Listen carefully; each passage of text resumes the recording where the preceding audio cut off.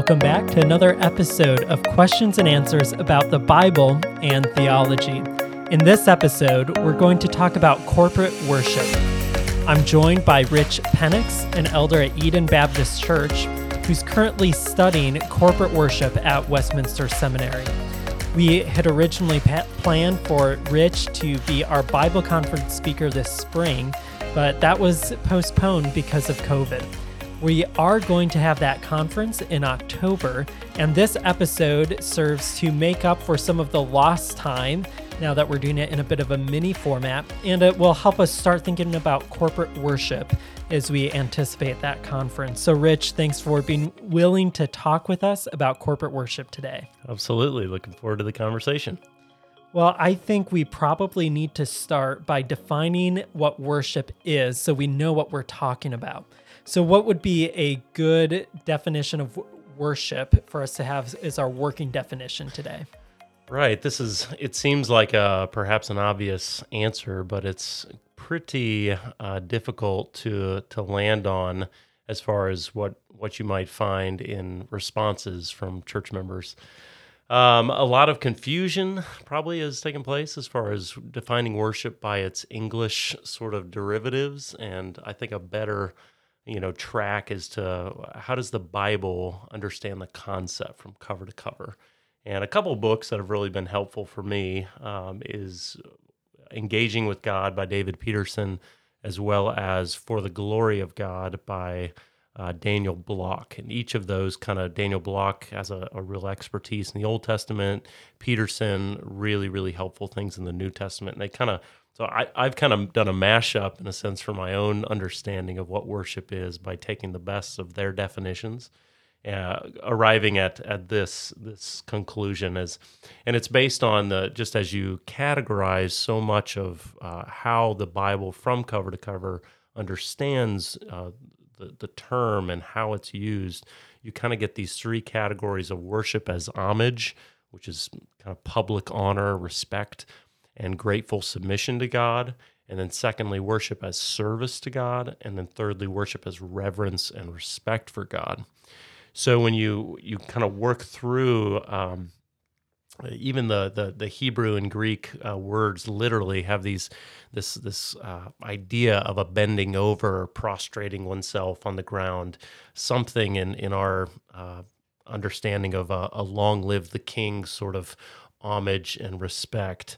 And so worship under both covenants has this idea of living all of life in service and submission to God, and then paying public homage and gratefully submitting ourselves to all that He's said and all that He's done. So here's sort of the definition I've arrived at. True worship involves reverential human acts of submission, homage, and service before the divine sovereign in response to His gracious revelation of Himself and in accord with His will. And obviously that revelation of Himself is in different eras, and ultimately is in Christ. That definition is really helpful, and I think it would steer us away from hearing the term worship service or worship pastor or just worship conference and think only in terms of a musical event or something like that, or musical oversight. And in that definition, I get the sense that really all of life is worship. Absolutely, yes. And even in thinking through that idea of, in what aspects is all of life worship different from corporate worship? We might even say, how do these things go together? It's somewhat popular in our day, even in North America, I think, with our roots and revivalism and just the prolific output over the past few hundred years in this country in particular of parachurch ministries, just a robust, solid biblical understanding of what the church is, and therefore when it gathers, what it ought to do, and the significance for spiritual formation that gathering is weekly is incredibly undervalued, I think, still in the life of the church. And when we really think of the uniqueness of and what makes corporate worship distinct and special, corporate, I've heard some people get confused by that. They think that they're in some sort of conference room in a business setting. When they hear that word corporate, it trips them up. All that means is the collective gathering by a body of individuals, a body of people together doing something. So it really shouldn't trip us up. But there's sort of these multiple rings of meaning. I think all of life worship is absolutely thoroughly biblical. And it has been thoroughly biblical since God began giving his law to his people. I mean, the reason why there's so many laws under the Old Testament law is to convey that God cares about every component of life, and that every law was given with an understanding that a Godward glance, and that God has an opinion on literally everything. And so, we think we shouldn't think only in terms of all of life of worship is a New Testament thing. Not at all. God's people, under very different circumstances and a very different covenant, nevertheless, we're to understand that to love the Lord with all their heart, soul, and mind is a constant thing. And we would probably look even further back and see Adam and Eve made in God's image as inherently worshiping creatures. That's right. Absolutely. And so it's for all of human history, all of life has been worship. Amen. So I think those, as we kind of work our way as far as understanding the uniqueness of corporate worship, all of life is the largest ring. And then as you kind of move inward, there's all different other aspects of personal worship, private worship, home worship, family worship, even small group, in a Bible study or something, worship that may take place. But at the center of it all, I think, is that unique grace of corporate worship. And that is the most central, and I think in a lot of ways, the most significant aspect of worship, where corporate worship, if we want to sort of define it uniquely, corporate worship is the gathering on the Lord's Day of the Lord's people, worshiping the triune God in spirit and in truth. It's regulated by the Word, and it's for the purpose of proclaiming the gospel in word and song and in symbol through the ordinances as the covenant assembly of God's people. If we look back in church history especially around the time of the Reformers, there was probably a move against a really sharp divide between kind of gathered worship and all of life worship, but more particularly in the form of the clergy and the laity. And I think there was a breaking down of the divide between the sacred and the secular that was really, really good. But it sounds like maybe now we've swung too far to the other direction, and we've so equalized the gathered assembly and the scattered assembly that we could be in danger of saying my private worship at home is exactly the same as gathered worship, and so it's not really necessary to gather with the church. Absolutely. And I think just understanding how the people of God are the assembly where God uniquely blesses the proclamation of the word and meets with his people in a unique and special way to encourage the body of Christ and to build them up through the scriptures. And I think that uniqueness as his new covenant people, which are the temple of God, where the Spirit of God is indwelling, this is kind of the carry-over extension, the new covenant fulfillment of so much that was a type and a shadow under the old covenant that we so undervalue, and we don't understand in a lot of ways the full-orbed blessing that it is to gather. That's a really good point I think you made. Great. So we think about the new covenant community more than new covenant individuals. We think about texts like 1 Corinthians 5, where Paul talks about when you're gathered and the Spirit of the Lord is with you, or the Spirit power of Christ is present with you, Right. this uniqueness of the gathered assembly. So as we read about churches worshiping, those who followed Christ coming together and worshiping throughout Acts and into the New Testament letters, do we practice gathered corporate worship in the same way that the first Christians did? So I think a simple answer is yes and no in some ways, but similarities abound in our worship today. Even as one of the earliest records of a Christian worship context is actually we in the writings of Justin Martyr. He was one of the earliest church fathers who lived approximately 100 to 165 A.D. So he's writing just some decades after some of the New Testament writings have been completed. So he says this, which is interesting. On the day of the sun, so Sunday, all who live in towns or in the country gather together in one place. So here's a coming together. And the memoirs of the apostles or the writings of the prophets are read as long as time permits. So here we have the writings, the memories, this is New Testament writing, as well as the prophets. So we have Old and New Testament readings represented. Then when the reader has ceased, the one presiding verbally instructs and exhorts to the imitation of the good example cited. So here is probably something resembling preaching. This is exhortational, in light of what you've just heard, live this way. Then he continues, then all rise together and prayers are offered. So here is the congregation lifting prayers. At length, he writes, prayer being ended, bread and wine and water are brought, and the one presiding offers prayers and thanksgiving to the best of his ability, and the people assent by saying, Amen. And the distribution is made to each one of his share of the elements. So, even in an early sketch of what the early Christians were doing, we see a lot of similarity to even what 2,000 years later is happening in worship. One other aspect to that is which is just helpful to know about is synagogue worship and how formative that was in Christian worship.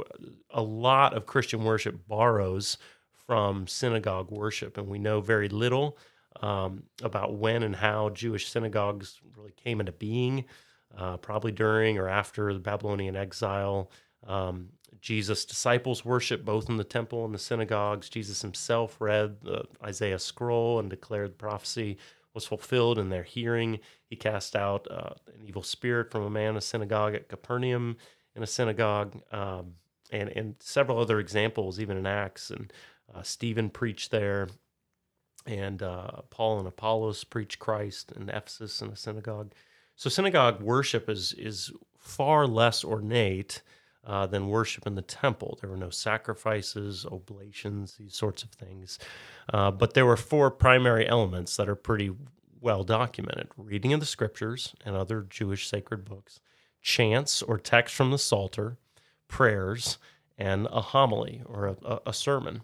So in a lot of ways, what Christian worship did was it was influenced by and continued by, but repurposed many of those aspects of synagogue worship in much more prominently Christian ways, resulting in what we see in Acts 2:42 and other texts that lay out kind of what primarily was given to us. So I would say in a lot of ways, there is so much continuity.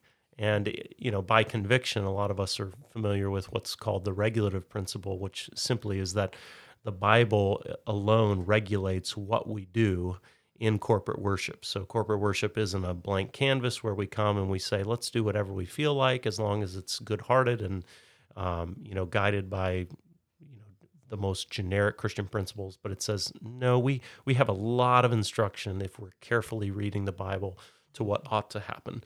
And a lot of those are rooted right in to what the early church was doing.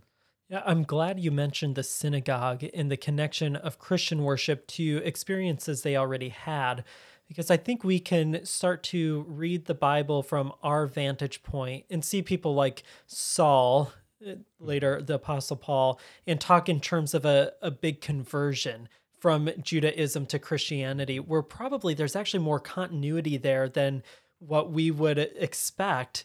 If we were transported back there, it maybe would have been more of an understanding of a continuation and further revelation of this deeply seated religion and religious practices. So it's not as if corporate worship is something new that started post-resurrection. Right, absolutely. And I think we do, ought to recognize that this is a pivotal hinge point in redemptive history. And so when we do see things like just a preponderance of signs and wonders that are taking place in a high volume, that should not surprise us, as God oftentimes does this at really pivotal moments to not only validate the message of the apostles in this case, but in other points where it's as if God is saying, make no mistake about it. This is significant. Don't miss it. And so for us to look truly apples to apples with no variation and to say we must therefore do everything we see in the book of Acts, I think loses some of that formative influence that the book of Acts, in its embryonic sort of seed-like form, yes, a continuation of so much of what has been laid down in Scripture thus far, but also beginning sort of the church age. And I would tend to think in terms of continuity over discontinuity, with that caveat that, of course, God is doing something very unique and being validated by these signs and wonders. Yeah, absolutely. And I think that shift of Sunday is a day now where the church gathers is representative of that new and different expression of worship as the church now centers on the risen Lord. You mentioned regulative principle. For those who aren't familiar with that, you define that. Can you talk about the opposite side of that spectrum, the normative principle, and what that is, and how the two relate as we look at the Bible? And while there's a lot there, we also don't have orders of service in direct reference to exactly what you should do or what instruments you should play. How do we navigate these two ends of the spectrum? Right. Well, kind of standing upon what we've already discussed so far is that we actually do have a lot to stand upon as far as what the church did and what it ought to give itself to when it gathers to build up the saints in a way that is prescribed by the Lord. But this is partially where we stand, very grateful where we are in church history on looking backwards. And for 2,000 years, what has the church done? And what have been some helpful patterns that have continued that we should be instructed by? And I think one of those, and this is sort of a continual conviction, if you will, is when we think about constructing and putting together worship services, is that's a gospel-shaped liturgy. And if I say liturgy a few more times, I simply mean the ordering of worship, and what kind of gets the pass as far as what makes it into the order of service. And in many ways, the church has given itself over and over and over to the retelling and the representing of the gospel story, even in structure and how it structures the service. That even when, and this is in many cases when the gospel itself was lost in the preaching, and in other ways, sometimes the structure of the service was the last gospel message sort of being proclaimed in many ways. And by that, I mean that the arc or the contour of the service itself is a representing and a reminder to God's people of the basic components and tenets of the gospel. So if we think even Isaiah 6 for a moment, Isaiah, he saw the glory of God, and it was his immediate reaction to seeing the greatness and glory of God wasn't, oh, this is awesome, this is great. His self analysis did not rise; it was immediately crushed. He knew something about himself. Woe is me! I'm coming undone. I'm probably going to die. And it is only as there's a God-appointed means of atonement coming from the angel to his lips that provides atonement and cleanses him. And after grace is then extended and mercy is received, his response is, now, here am I, send me.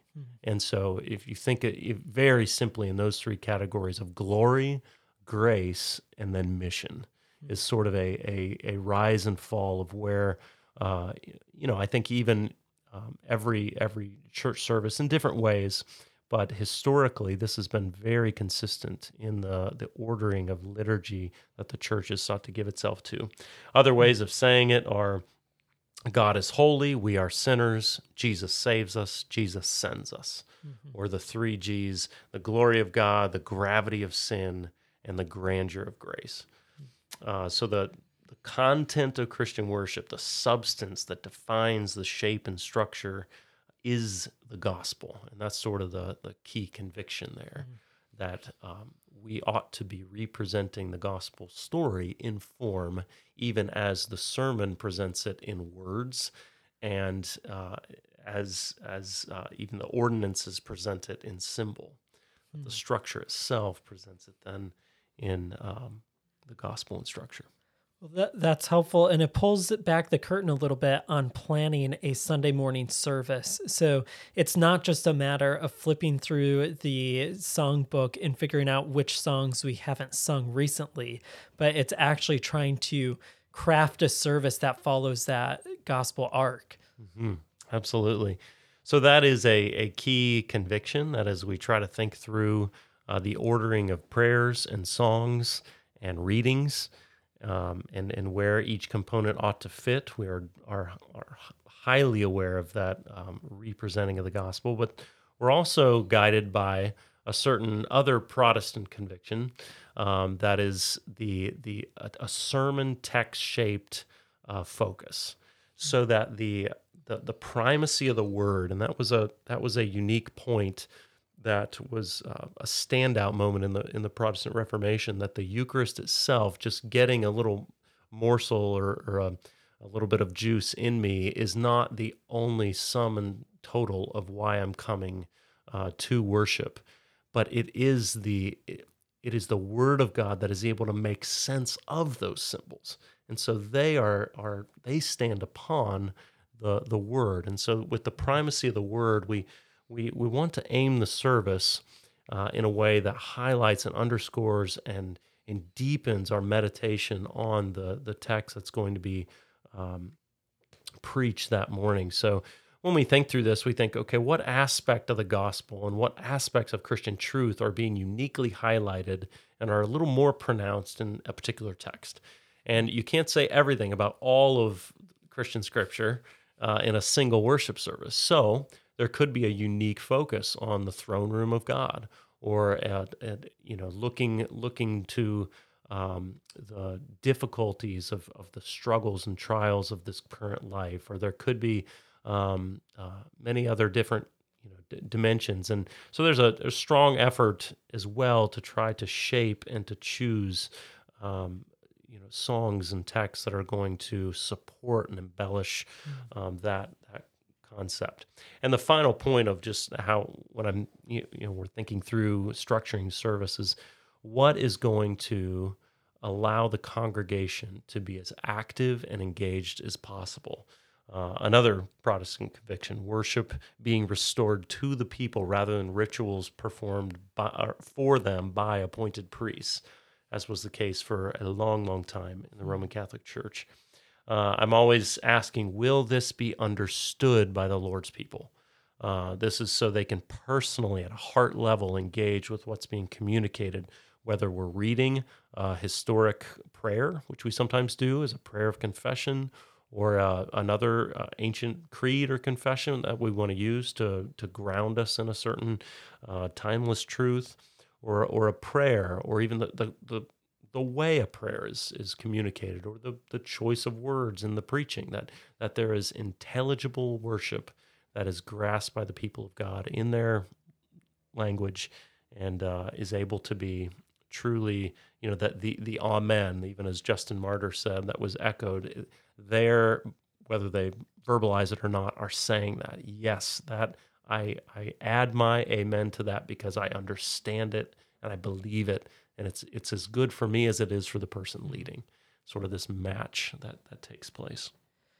So there's just a few points on convictions that help kind of guide the construction of a service. I think that point on congregational involvement is really important. Sometimes Christians can fail to be involved simply because they don't come prepared to be involved. what should Christians be doing to prepare for corporate worship as a gathered assembly, and what would that participation look like more concretely in our own services? Yeah, I'm glad you said planning. I think planning is one of the least how do I say this? The least utilized and probably most obvious thing. I mean, if we do anything, if we go on vacation, if we go, golfing, if we do anything, we go prepared, and we kind of, shame on us if we forgot our clubs or we didn't even think to do this or that, or we what's significant to us, we plan and prepare for. And so, in the most general way, we can't not point out that vibrant corporate worship is always preceded by meaningful, vibrant personal worship. And who we are, it's not that a couple hours on a Sunday somehow zaps us into spiritual maturity, and all of a sudden we're a totally different person. Not at all. And so in many ways it is an overflow of what is already happening on a daily basis in our own hearts. And that can't be undervalued. But I think there is a thoughtfulness that all of us, regardless of where we are, whether we're leading to pastors, that we can always be improving in a heart level. How can I glean all that God intends for me to derive by His grace from this gift of corporate worship? So whatever advance notice, your church in particular, whatever church you're a part of, gives you as to what's going to be included in that order of service, whether the songs are perhaps made available to you beforehand, or you at least know the sermon text that's coming up. Perhaps there's even more than that. Make an effort, even if it's just a sermon text. Take a stab at trying to grasp the main idea of the text and come with a few questions and have an inquisitive heart that wants to know and is really diving into the text itself. Perhaps it's reading the text with your family the night before, if that applies for you, and helping lead your family. I think what participation looks like is, and those who lead in any capacity in a church service understand the difference between someone that is just evidently, keenly listening and engaged. And it is so refreshing. But growing in that skill of adding the silent amen in our hearts to each and every prayer that's offered, each and every song that is sung, where there's a humble personalizing happening constantly throughout the service. I think even just singing with joy and enthusiasm, responding, yes, to what God is doing within you, but also encouraging, singing for the purpose of encouraging the body. And there's probably a no greater disruption to the work of God in, when you think of, let's just say, a family context, to those that, fathers and mothers you're leading and exemplifying, than a bored, disinterested, hypercritical, constantly distracted, just evidently disinterested heart in corporate worship. The damage that could potentially do to the work of God in souls is immense, and I don't think we talk about that nearly enough. Some ways that we as church leaders try to help members at Crystal Lake to prepare is by putting the songs on a Spotify playlist so that you can be familiar with them, you can hear them, you can know the tune, even if they're performed differently in that recording than we'll sing together. We try to remind people when the Lord's Supper will be observed, the first and third Sunday morning of every month. And so there's that regular pattern, but then we try to remind. And then one thing that we're probably not as consistent in, that I'm challenged now to think about more, is sending out that sermon text in the week before, and just allowing people to meditate on that word, to think on it in the week ahead. I think as many aspects as we can to avoid surprises, to give opportunity for good planning, will only deepen their appropriation of God's grace in the service. Well, this has been an encouraging conversation and helpful as we think about the upcoming Bible conference. As we close here, what are some books that you would recommend for our members to read related to corporate worship? Yeah, there's a book that is coming out. It's actually not quite out yet, but it will be soon. And I've, for a strange reason, been able to get a hold of it ahead of time and read through it. And it is really good. It'll probably be my go-to book on this topic. And it's simply called Corporate Worship by Matt Merker. It's through Nine Marks. Matt led worship at Capitol Hill Baptist Church in Washington, D.C. for many years and has just in the last year moved to Nashville, I think, to work with Keith and Kristen Getty. But this book is really, really well done and clear and accessible and pushes on all the same kind of heart level passions that I feel strongly about and we've touched on even now. So that is, you have to wait a little bit for that one. But there's also a book called Sing by the Gettys, and it's we've already said worship is not just music, but singing is a big part of it. And that book is really, really good as well. In fact, I have a few extra copies. No way. So I am happy to give those away in whatever capacity you'd like. Okay, so we'll have a couple copies of that book available, and maybe we'll be able to have some more if people are interested for when you're here. That'd be great. As far as kind of like a theology of worship, if someone wants to think a little deeper on the concepts as a whole, those that I mentioned earlier, the one by David Peterson, Engaging with God, and Daniel Block, For the Glory of God, are great starts. And then as far as worship leading, one that I've been helped by is simply called The Worship Pastor by Zach Hicks, and he explores a lot of the different metaphors for what leading in worship is doing, and is a very helpful book. So those are just a few that come to mind. Great, thank you. I would add one book, Worship Matters, that's a little bit thicker. I think you might have actually introduced me to that book, and I know Josh has spent some time working through it. Yes, Bob Coughlin's book. Very, very, very helpful. Good. Well, Rich, this has been a helpful conversation as we start to think about corporate worship together, and we look forward to having you here for the Bible conference. I'm very much looking forward to it. Questions and Answers About the Bible and Theology is a podcast of Crystal Lake Baptist Church. You can learn more at clbcmn.org, where you'll find other podcast recordings, sermons, blog posts, and more. If there's a question you would like answered, you can email us at info@clbcmn.org.